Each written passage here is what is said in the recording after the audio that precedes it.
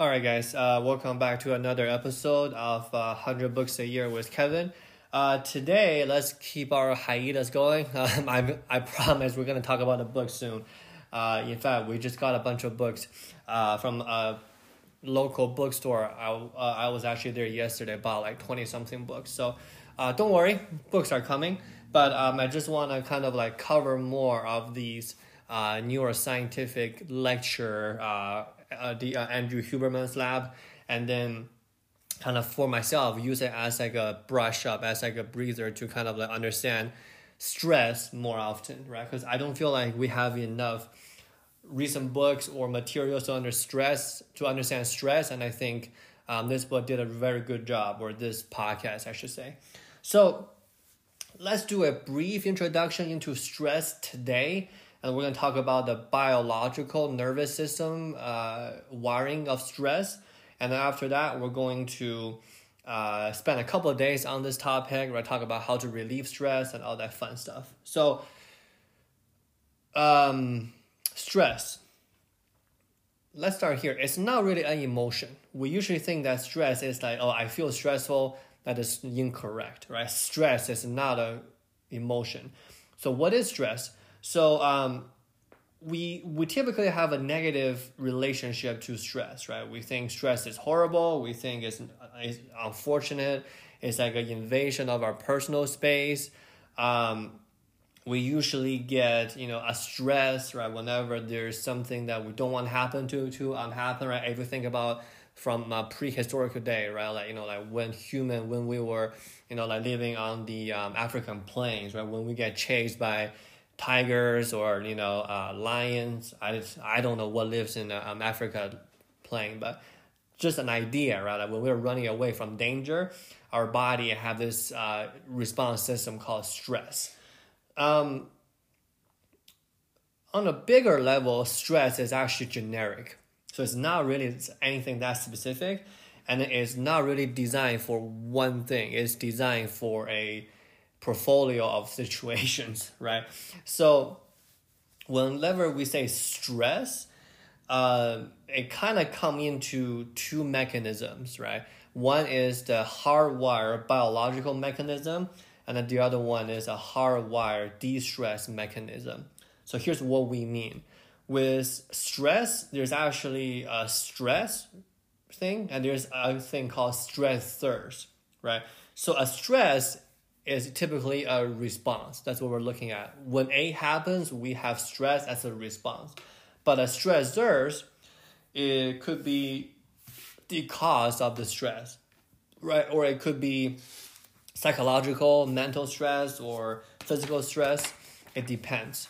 So whenever we're talking about acute stress response, we are talking about more of a short-term stress, right? Later on, maybe in a couple of days, we're going to talk about the difference between short-term stress and long-term stress and medium-term stress, right?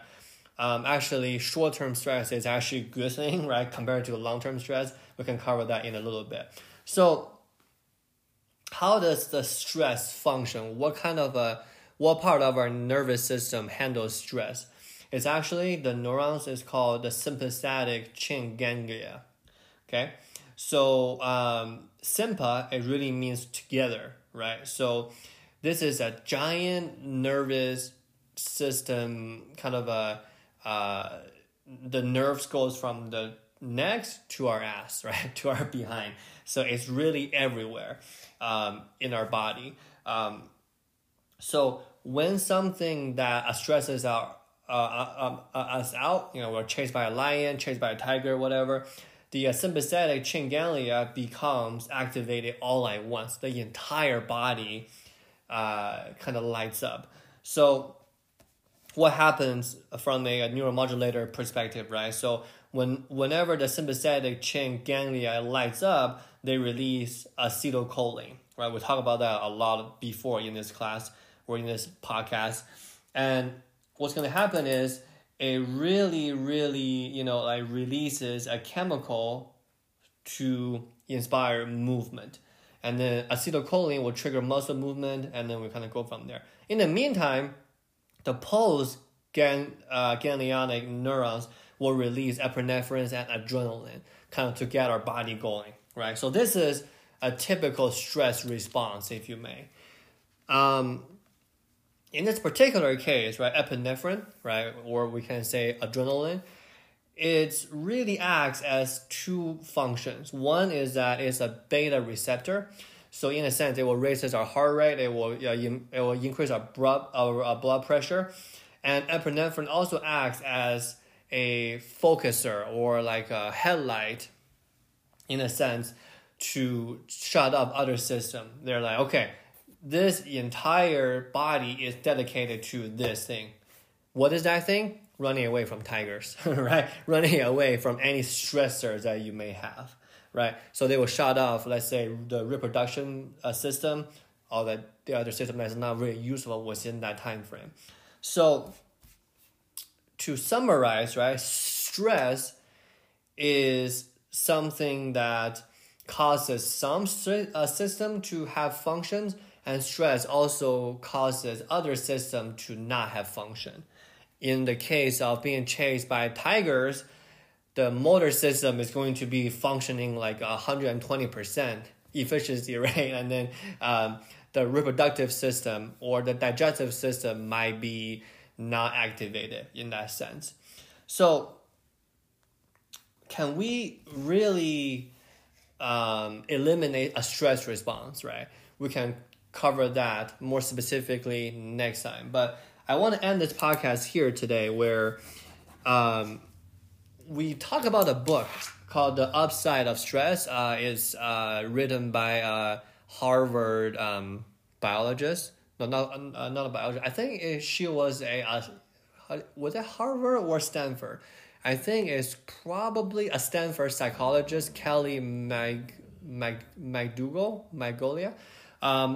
The Upside of Stress. I think we talked about that book, I think last year or a long time ago. But the point is I want you guys to realize today as an introduction to the biology of stress is, first of all, is it really turns on a lot of systems and then it turns off a lot of systems. It's not like a boom, once the stress is happening as a response and then your whole body is just going into like overload. No.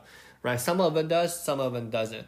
And then we're going to cover that probably within the next couple of days, is that there's actually different stress levels that we can learn about, right? So we have the long-term stress, we have the medium-term stress, and we have the short-term stress. And in all honesty, they all have different properties. Short-term stress and medium-term stress can sometimes be good. We're going to cover that, but long-term stress is always bad. There's no ways around it, which I think are interesting. All right, guys. Thank you so much for listening. Tomorrow, we're going to cover what is the most effective mechanism that we can do, have a biological framings around it for us to de-stress almost immediately. All right, guys. Subscribe, share with your friends, whoever you feel like is stressed all the time. And then we're going to come back tomorrow. Thank you so much. Bye.